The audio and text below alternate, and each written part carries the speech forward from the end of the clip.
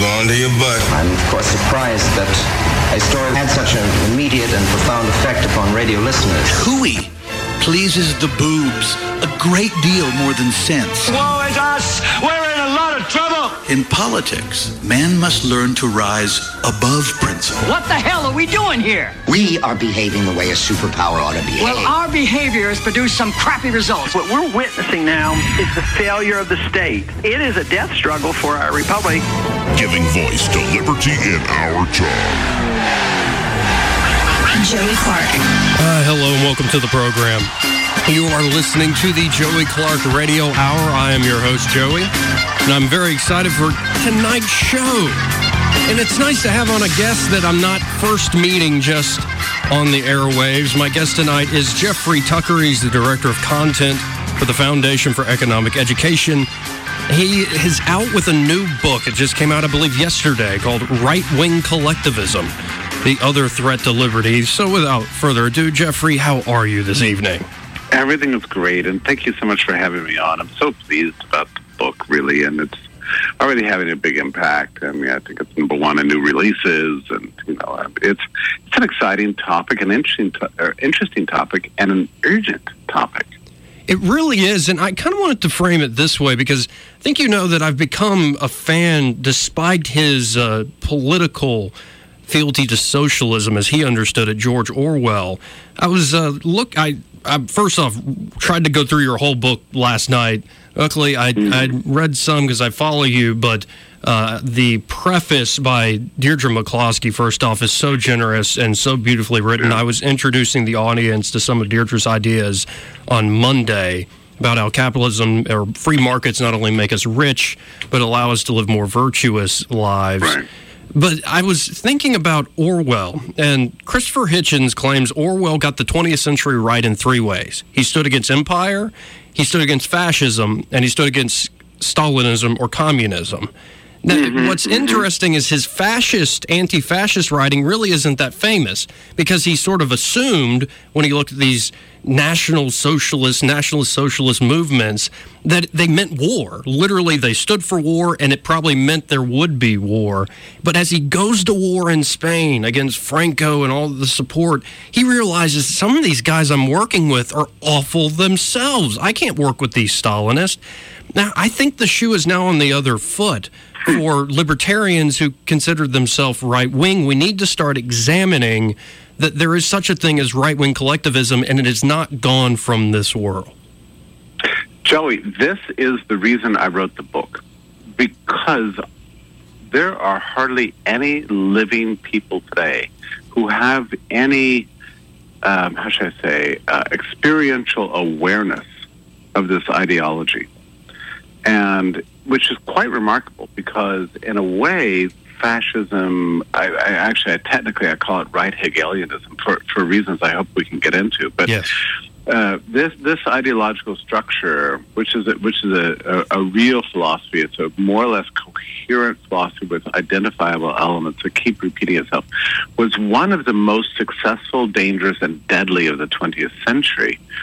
But a very interesting thing happened after World War II, and the exhaustion and destruction and smoke cleared, and just the horror became obvious with the death camps and everything else. I think that the Western world just decided to kind of adopt a sort of, I don't want to call it amnesia. It was we all pretended as if the enemy had been defeated. And that was it. Like, a war with such great cost and great horror and so disruptive of American life and such a massive cultural, political, economic trauma. We wanted to believe that we had vanquished this evil from the face of the earth forever. So, as we approached the 50s and the 60s, we had a profound awareness that communism was a threat, but we kind of ruled out the possibility that there was another iteration of totalitarianism still out there in the ideological world, and we just quite frankly decided to stop studying it, to understand it, and it just really evaporated from our conception of what was possible in the world. Right. You know, because after all, what was that war worth if it wasn't for the extinguishing and destruction of Nazi totalitarianism? You know. So, as we approach the 21st century, now communism has gone from the world, and we thought maybe the only enemy out there was this kind of ISIS extremism. And so we've been completely unaware of the political dynamics of what I'm calling right-wing collectivism or right Hegelian. And it caught everybody truly by surprise. I mean, we haven't really understood this movement. You know, I think back on Hillary Clinton's speech, her famous deplorable speech. Right. Now, this is in a very important moment because she stood up and she took notice of the fact that many of Donald Trump's supporters hold egregious views. And she said they're racists.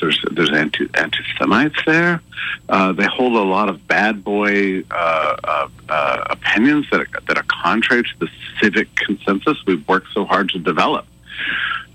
And something about the way she framed it, it came across wrongly. I mean, what she was trying to do was kind of raise an alarm bell about something that she didn't actually understand. Right. Yeah, she didn't understand it, but she didn't want to understand it thoroughly. She just wanted to identify the marks of it that she and her friends objected to, and what that whole speech did was backfire, you know, and it basically created the deplorable movement and fed, you know, the alt-right movement. Well, and really hard. And it's interesting you bring up that speech. Steve Bannon, who is now no longer with the Trump administration, just did an interview with Charlie Rose where he said after he's hired, she does that speech, and she's calling out the alt-right. And as Bannon said to Charlie Rose as he's watching it, we got her. Because I think there's something going on where there are some incredibly toxic collectivist right Hegelianism, as you put it, and man, Hegel is a whole other whole Gordian knot to untangle, and we can get into that in a second. But you make the point in the book that it is not all conservatives who voted for Trump. It is not necessarily all people who really voted against Hillary Clinton, even rather than more for Trump. But you said that this ideology, this right-wing collectivism, is sort of fighting for the soul of the right. But especially if you are a libertarian, you do not need to be dabbling with this as an ally. No. Right. And I'm glad you brought this point up. And I hope I emphasize this book. I do mention it in passing, probably not enough. I am not actually talking about conventional American conservatism, like really at all, of the Burkean sort or even the Joseph de Maistre, sort. I mean, or the European sort of traditionalism, conservatism. This is a different thing entirely. It's a thoroughly modernist ideology. It does not date to the Middle Ages. It really is a post-Enlightenment ideology that fights extremely hard against modern conceptions of freedom. By modern, I mean post-Adam Smith conceptions of freedom, Right. The idea that we don't need slavery, for example, the idea that we don't need dictators, the idea that everybody can realize a certain dignity in life through commercial freedom and opportunity. I mean, an opportunity society.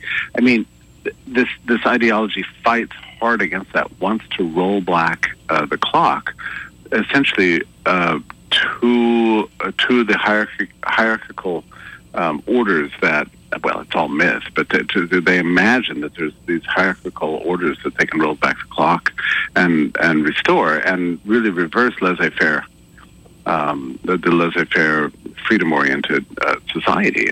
That's really its core. And yes, Trump. I don't want to pretend to take him apart psychologically or whatever, but I mean, he certainly was willing to throw out enough signals that would cause people to sort of that movement that was in its nascent form to glom onto him and troll Trump the way they trolled Pepe the Frog, right. and use him as a kind of vehicle for the imposition of essentially another form of totalitarianism. And what frustrated me, and the reason this book exists, was that I found myself in a kind of rearguard action for the last really 2 years, two years and a few months, trying to explain what this ideology really is. You know, we're not just talking about politically incorrect bad boys that are rejecting certain civic conventions. We're talking about a full-scale political ideology that is essentially totalitarian in every respect, and really represents, you know, a grave threat to all the freedoms that most everybody actually treasures. And I knew it from, this is why I opened the book with restating my initial thesis from July 2015 when I first heard Trump's speech. Now, again, I'm not one of these guys that says, yeah, oh, he's literally Hitler. That is not what I'm saying at all. But when I first heard his speech, I was amazed at how he touched on all the core themes of this right Hegelian ideological apparatus. I mean, he begins with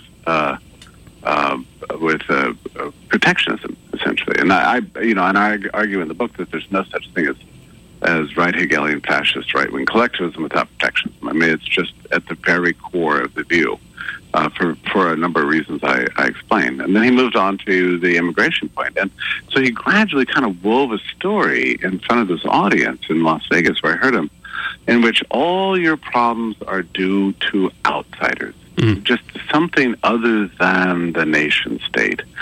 And that's a very interesting thing, because we haven't seen, at least in my lifetime that I can ever remember, another politician sort of push all those buttons. And so people were just, you know, feeling this sort of great nationalist feeling, like, oh yay, rah rah America, you know, which is, there's nothing wrong with feeling patriotic, right? But he was tapping into something else. The rest of the world is evil. Everybody's pillaging us. Everybody's looting us. We have reasons to be angry at the other. You know, there's foreign threats. They're trying to invade our borders. They're stealing our goods. They owe us money, and that's why the economy is stagnant. That's why I'm not feeling as rich as I thought I was supposed to, and so on. So he really tapped into it, and it was very, very effective. Oh, and then, you know, he ended the speech by saying some or another version of "only I can fix it." Give me all power. I'll be the CEO of the country. I'll run it like I've run my companies. Give me the power. Give me the tools, and trust me, and I'll make all this right. And it was absolutely strange to me when I sat in that room, because you know, what I saw here were political themes that I had studied only recently, that emerged out of the interwar period, that had long been left on the table. Like, nobody has talked this way since like Franco, Mussolini, and so on. Not to this extent, at least not in America. And this conservative and libertarian audience in there was initially gravely skeptical of this, what they considered to be this clownish New York real estate developer. But by the end of his talk, I think as many as a quarter to a third of the audience had already been converted to this cause. They believed this cause and effect that he was laying out. Yeah. And it was extremely powerful. And I realized at that moment, oh, that's why this succeeds. This is the way it works. You know, you have somebody coming along like Obama, you know, who represented a kind of a left social democratic ideology, didn't manage to get us out of economic stagnation. Everybody's angry about it. And then the guy who represents the allegedly opposite, but actually very similar point of view, but just with different cultural signaling, comes along and says, give me all power and I will make this right.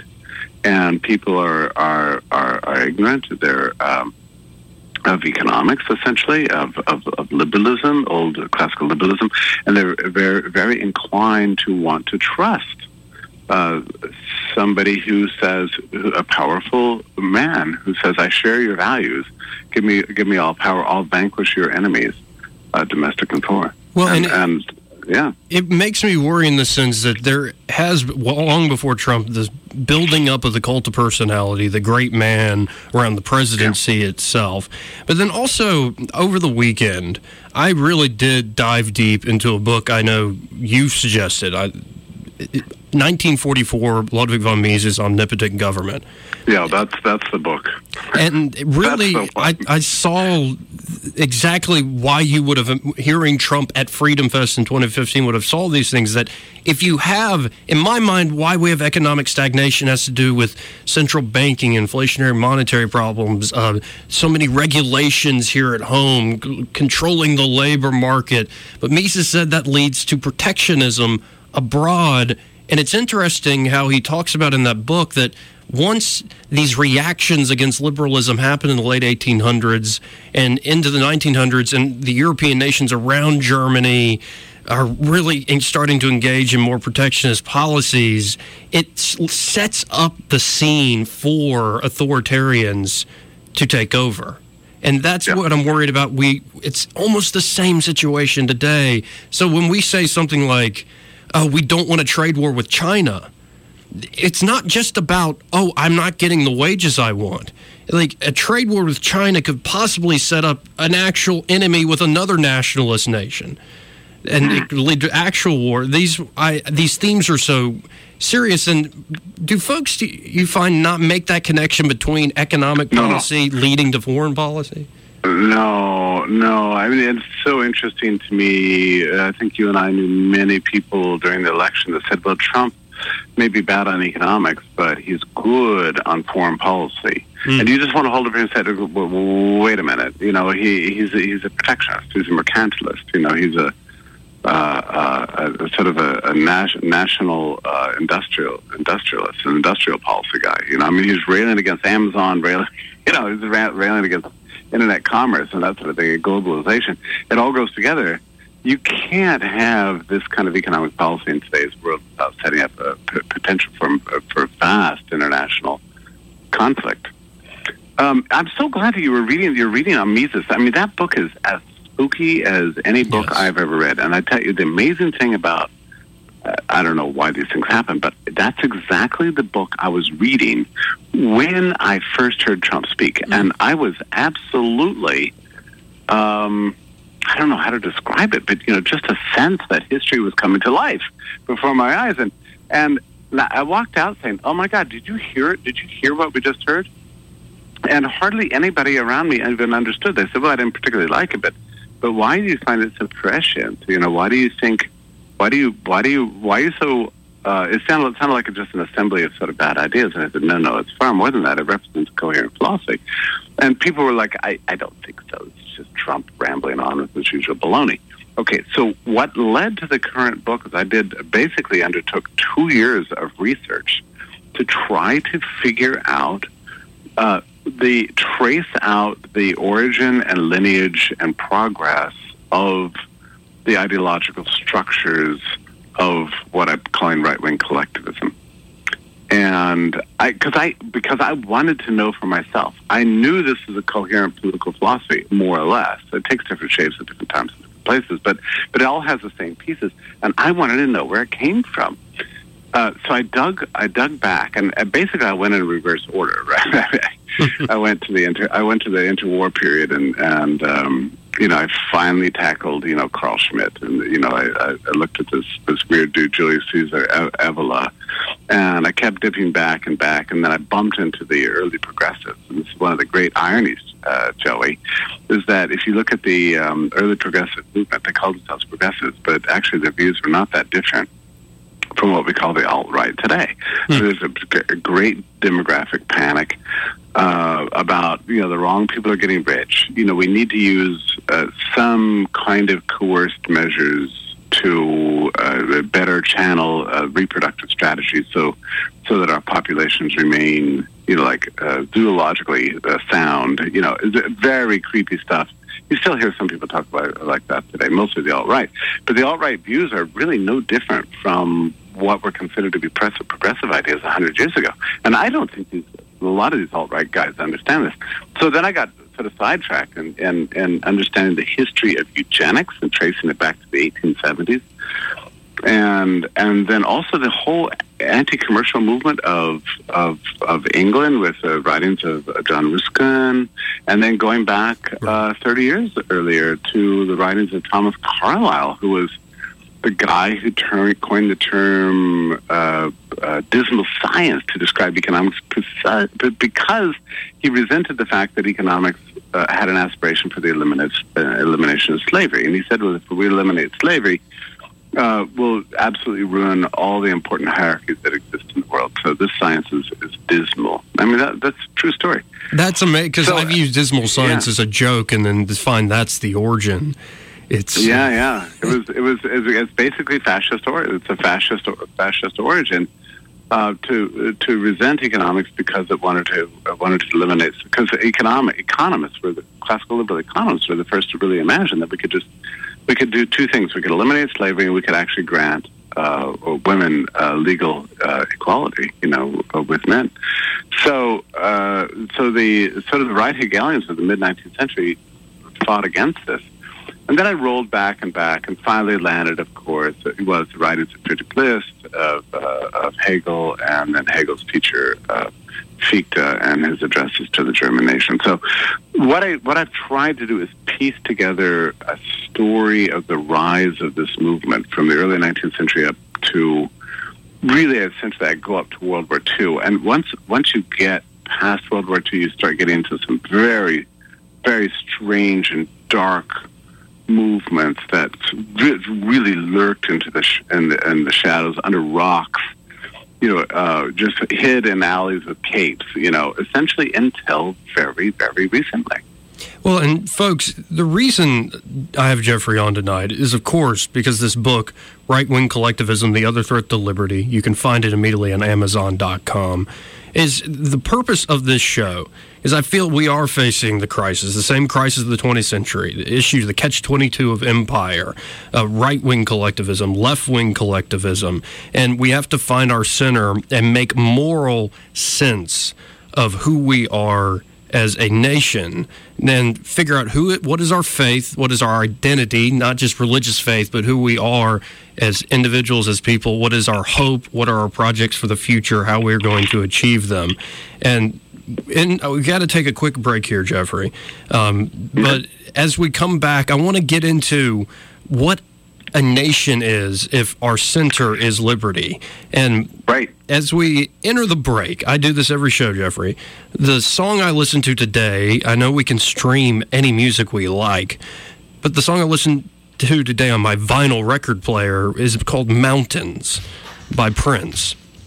And it starts off as this kind of fanciful, once upon a time in a land called fantasy, 17 mountains stood so high, the sea surrounded them, and forever they would be the only thing that made you cry. The devil told you another mountain would appear every time somebody broke your heart, said the sea would one day overflow with all your tears, and love would always leave you nowhere. But I say it's only mountains in the sea. There's nothing greater than you and me. Love will conquer if we just believe. The song then goes into more social commentary. So I think it's faith, hope, and love that will get us out of this. And coming back, we'll continue talking to Jeffrey Tucker about his new book, Right-Wing Collectivism, The Other Threat to Liberty.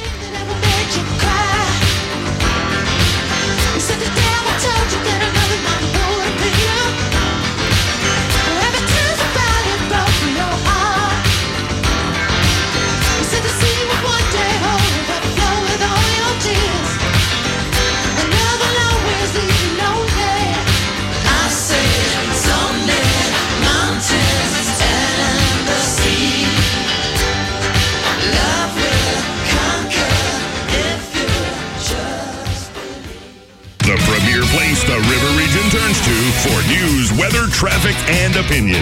News Talk 93.1 FM WACV. Joey Clark. Well, welcome back, folks. You're listening to the Joey Clark Radio Hour. And yes, this was also playing on my record player this morning. So What? Miles Davis off his album Kind of Blue. And my guest, Jeffrey Tucker, you actually, this was a straight-up coincidence. You wrote a piece on this. recently. And I've had a great week of writing. I'm really proud of it. I wrote about the glory of plastic dishes, warning about right-wing Hegelianism, explaining how to block Nazis on the internet, and also I think a very pretty reflection on the pianist who's playing on this album, Bill Evans. Yeah, he's incredible, and I hope folks check out your work. You can find all Jeffrey's essays over at fee.org, FEE.org. You not only, run content over there, you provide a lot of content, and it is always thrilling stuff. Now, I want to move to, I think, what's very important, because people think about being patriotic and loving where they're from and who they are, and there's nothing wrong with knowing where you come from, who you are, and where you want to go. But what happened with the Germans so much is in the 40s, but before that in the 1800s, is they took this liberal idea of self-determination, and it transformed into this nationalism. I think they circled around language, but you've laid out all the different ways people have tried to define nation based off a classic work. So how would you say somebody who cares and loves liberty, wants it preserved, should think of a nation? Yeah. Okay, this is a gigantic, Joey, this is such a gigantically important topic. And if any of our listeners imagine themselves to think of themselves as something like libertarians, for example, right? Or for that matter, conservatives, or for that matter, social democrats or something.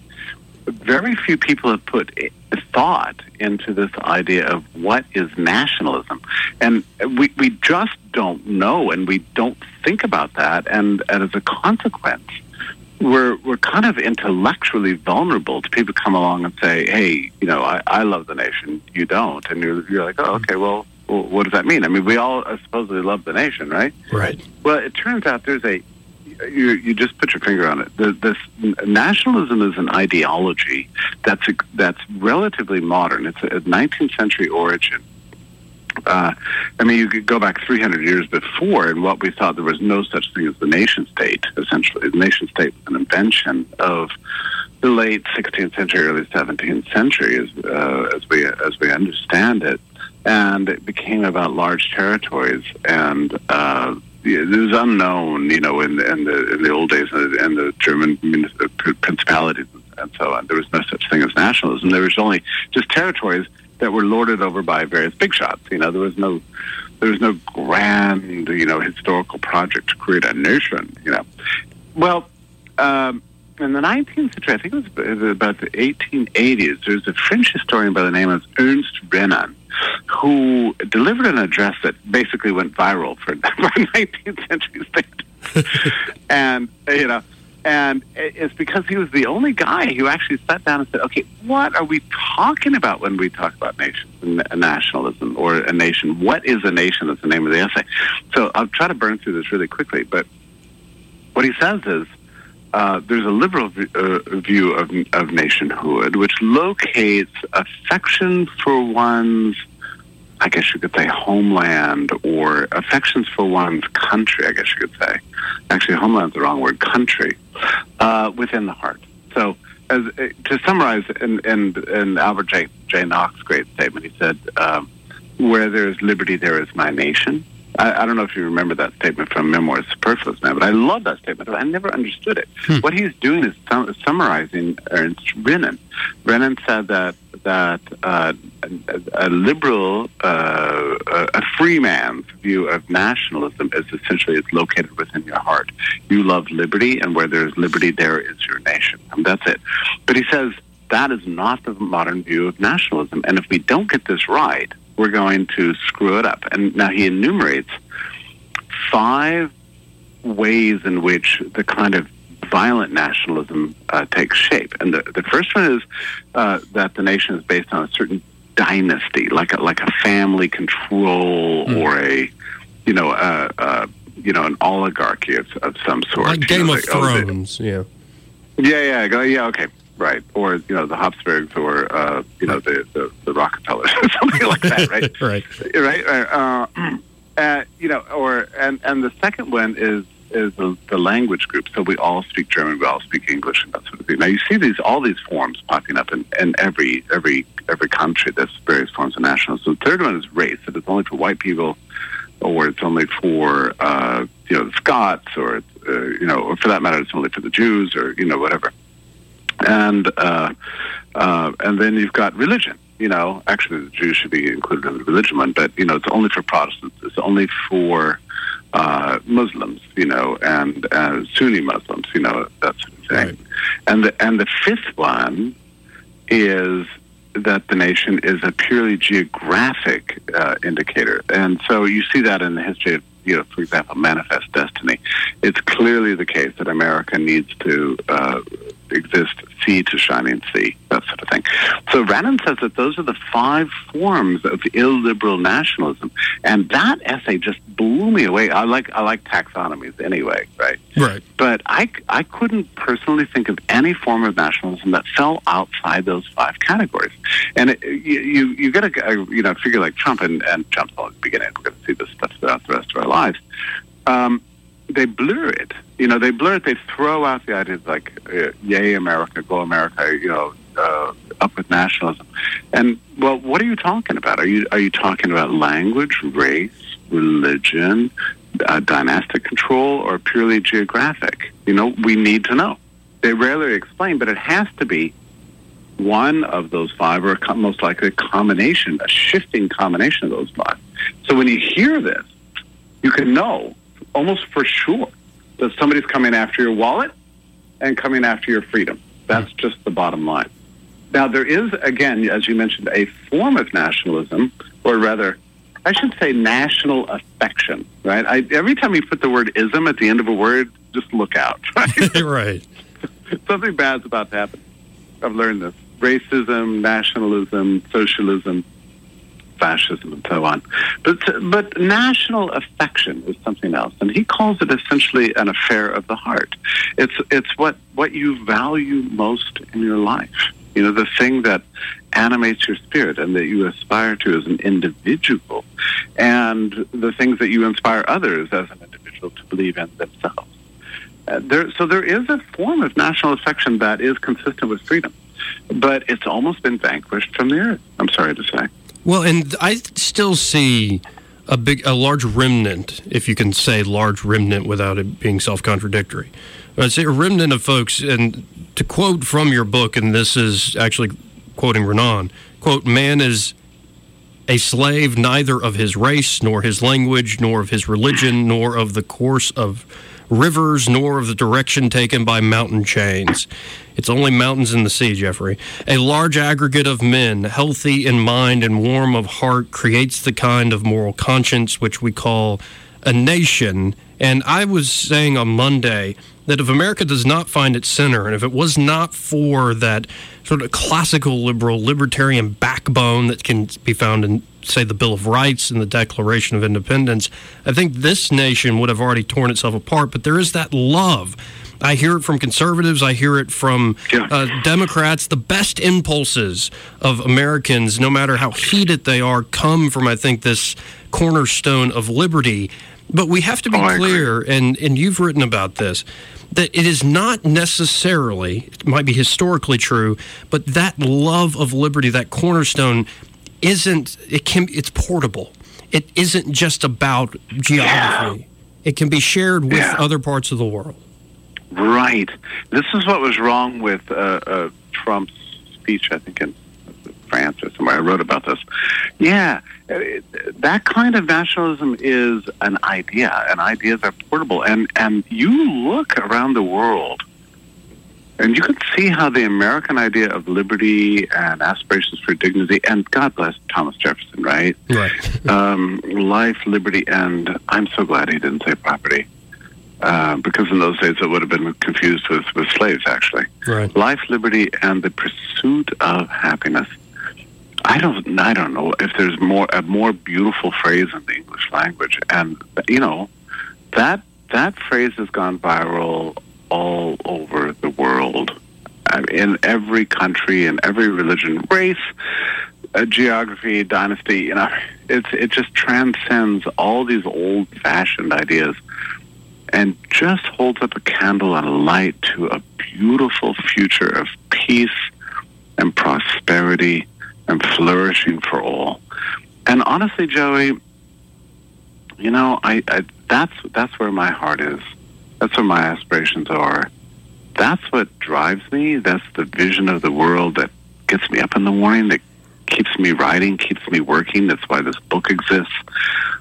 I want to do whatever I can in my life to promote that view of the world and to fight every opponent to some violent, warlike alternative. Well, and there can be a harmony of interests.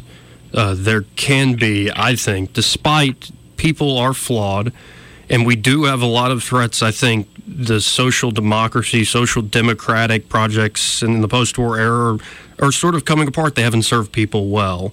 I think some of the market rhetoric, I think Deirdre McCloskey makes a great point. We've relied on just self-interest and prudence alone too much to explain how the world works. And so since there is sort of this fight, I think, on the left and the right now in the United States, it is time to remind folks of that backbone that can be shared with the rest of the world. And folks, don't get me wrong.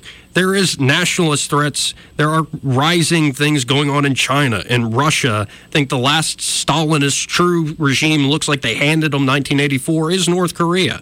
But there are threats, but I think if we serve as an example, Reagan had such wonderful rhetoric about this shining city on the hill. Didn't always follow through on the rhetoric. But that's, I think, where we find our center again. Joey, I don't even know if you were alive in the 1980s, but 88, December 1st. Okay. One of the things that's funny to me when I think back on those days, the 80s, and even to some extent in the 1990s, I don't think we knew or fully appreciated just how kind of classically liberal the Republican Party was. I mean, there was a consensus that we need free enterprise. There was a love of immigration. There was a belief in the portable ideal of the Declaration of Independence and so on. And I'm so taken aback, I must say, about the dramatic shift that's happened in the Republican Party over the last 2 years. That this sort of inner liberalism of the conservative, as we used to call it, consensus in those days is almost extinguished. I mean, which sounds like I'm making a case for despair. Actually, I'm not. I actually am excited about the future because I think we've got a really clean divisions, and I go into this in the book. We've got a clear divisions out there now. We've got a kind of a collapsing left-wing social democratic failed paradigm model that the Democrats are rallying around, and we've got a kind of mercantilist, increasingly fascistic industrial policy, nativist ideology emerging within the Republican Party base, not so much at its elites, but in the base. And I think that provides an opportunity for those of us political independents who just want to be left out and just want to have freedom and have a good life. Yes. I don't think it's complicated. Well, and in so many ways, I think what you were just describing is a reaction to the hubris of central planning on the international scale, that you don't need trade blocks to have free trade. That, if Britain, does Brexit and they pull out, it depends on the reason they're pulling out, whether I like it or not. If they're pulling out so they can trade freely with Canada and Australia and the United States and anywhere else in the world, I would love to see that. It's all tied together. For instance, Ukraine, the takeover of Crimea by Russia, it was over a trade deal. Are you going to be part of this trade bloc in Europe or this trade bloc with Russia? It couldn't be, we want to trade with both of you. And I actually remember the story from college I won't go into. That's what I suggested to my professor Ukraine should do. They should trade with both Russia and Europe, a policy of unilateral free trade, and he was a big EU fan. He told me I was naive and just wrong about all that. So, we saw how that worked. I've never understood that. I've never understood that concept. So sometime when you and I have time, I just want you to explain all that to me. Well, I never have understood it. I'll get into a little bit, but another story from college was I was going to take a class on Marxism because I wanted to understand Marxism. It was a good, growing up a conservative Catholic household, let's learn about the evil Marx. And I did this. I stayed up all night reading the beginning of this textbook the teacher assigned that was about the philosophical underpinnings, how Marx inverted Hegel. He flipped Hegel on its head. Instead of us moving towards this great spirit and general will, it's actually these material conditions that are moving us toward communism. Yeah. And I spent all this time trying to understand it. The teacher covered it for 15 minutes in the first day of class, and then he moved on to just talking about the history. Like, wait, what? And it's in my mind that we have to understand these philosophical underpinnings, else we become sort of the serfs. I think you used the phrase in the book, we're slaves to philosophers we don't even know of. You're right, defunct philosophers. This is what's so interesting to me about this. I mean, people ask me all the time, it's like, do you think the leaders of the alt-right community understand this? Do you think Trump understands this? Do you think Bannon understands it, actually? Yeah, he does. But I would say it's kind of mixed. People have spotty knowledge, but unless we take seriously our obligation to read in the history of ideas and to understand the philosophical roots of our political views, we really do risk being manipulated. And listen, nobody knows this better than you. I mean, you are intensely and intimately involved in the political conversation in this country. And I can imagine it must frustrate you when you're talking to somebody and you do this every day, and you hear them spouting off certain language and rhetoric and ideas, which they believe to be their own. Right. But you know for sure that idea was planted in their brain by somebody from somewhere. It is not ex nihilo, as we say in Latin. It does come from, and you experience this every day in your job. You're like, oh, that's very interesting. I know exactly where that idea came from. And you probably are sophisticated enough to even trace these things. You can hear an idea 2 weeks ago that sounded a little bit crazy, and then 2 weeks later, suddenly your average caller is using that same idea. I mean, it's a kind of a marvel, the extent to which people are willing to lend their brains to the causes of others. Well, and you see it on both sides. Both sides. I'm having this moment, though, of this exact phone line that you're talking to me through right now. Donald Trump was on. We're going to be winning so much, you're going to get tired of winning. And at first I thought he was a clown. And then I started really watching him, listening to folks like yourself critique him. And to make clear to folks out there listening, Jeffrey is not a member of the Democratic Party. Jeffrey is not part of the media elite establishment. It's these sort of labels that I think do us disservice. And at the end of the day, for me, I think I've written about this and you published it, and thank you for that, Jeffrey. It is not about Trump. It is not about Obama. It is about that nation and what that love, that conscience you have. So, tomorrow we have a debate for who wants to be the next senator from Alabama. It's not, will Luther Strange or Warren Moore serve Trump's agenda better? Who will better take it to the left? Who will take it to Mitch McConnell and the establishment? Stop it with that, folks. Who will better serve your love of liberty and the cornerstone of this nation? And that's what I hope for. And that's why I think your book takes people out of the political moment in the fight and says, look, there's this history. There's so much. And for folks who don't know, your book's really a collection of essays. You don't have to sit down like I did last night and this morning and read it straight through. You can, you can go through the whole thing. I wrote all these essays. It's like every book I've ever written. I have like 6 out there. I write them, as I develop an understanding, and I post what I understand the day I understand it, right? And so what ends up emerging is a kind of a chronicle of the life of my own mind. And I think that's a really honest and sincere way to write a book, because we're always in a discovery mode. Yes. That's how I look at every day. What can I learn new today? And you do the same thing, Joey, and you post it. And so, I got so many requests. It's like, can I get all your essays that are related to the alt-right in one place? And I was like, yeah, we can do that. So that's essentially what this is, yeah. And it ends with, of course, a tribute to the idea of liberalism. And I love that word so much. I know that some of your listeners are going to be offended by it. They're going to say, look, I'm not a liberal. But, the truth is, if you want to be left alone, if you just want to live a normal life, if you want your children to do well in this world, if you want to be a good person, to not harm others and not be harmed, that puts you solidly, squarely within what used to be called the liberal tradition from the late Middle Ages all the way up to the present. I wish we could recapture it. It's a beautiful word. I don't know what other word to use, essentially. It is, and I've been convinced of this as well.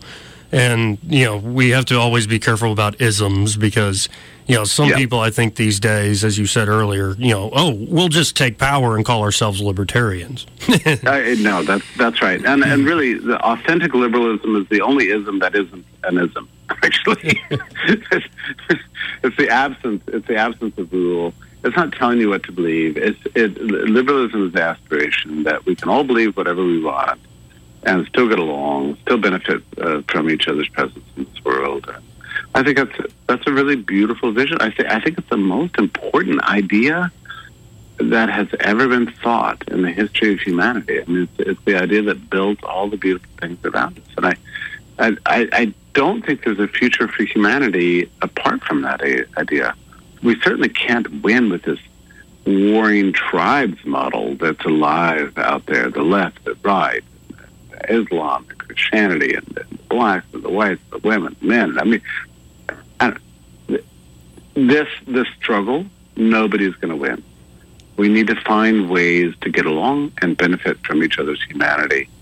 And the philosophy that aspires to that was once called liberalism. Call it what you want. I don't care. You call it a potato. It doesn't matter to me.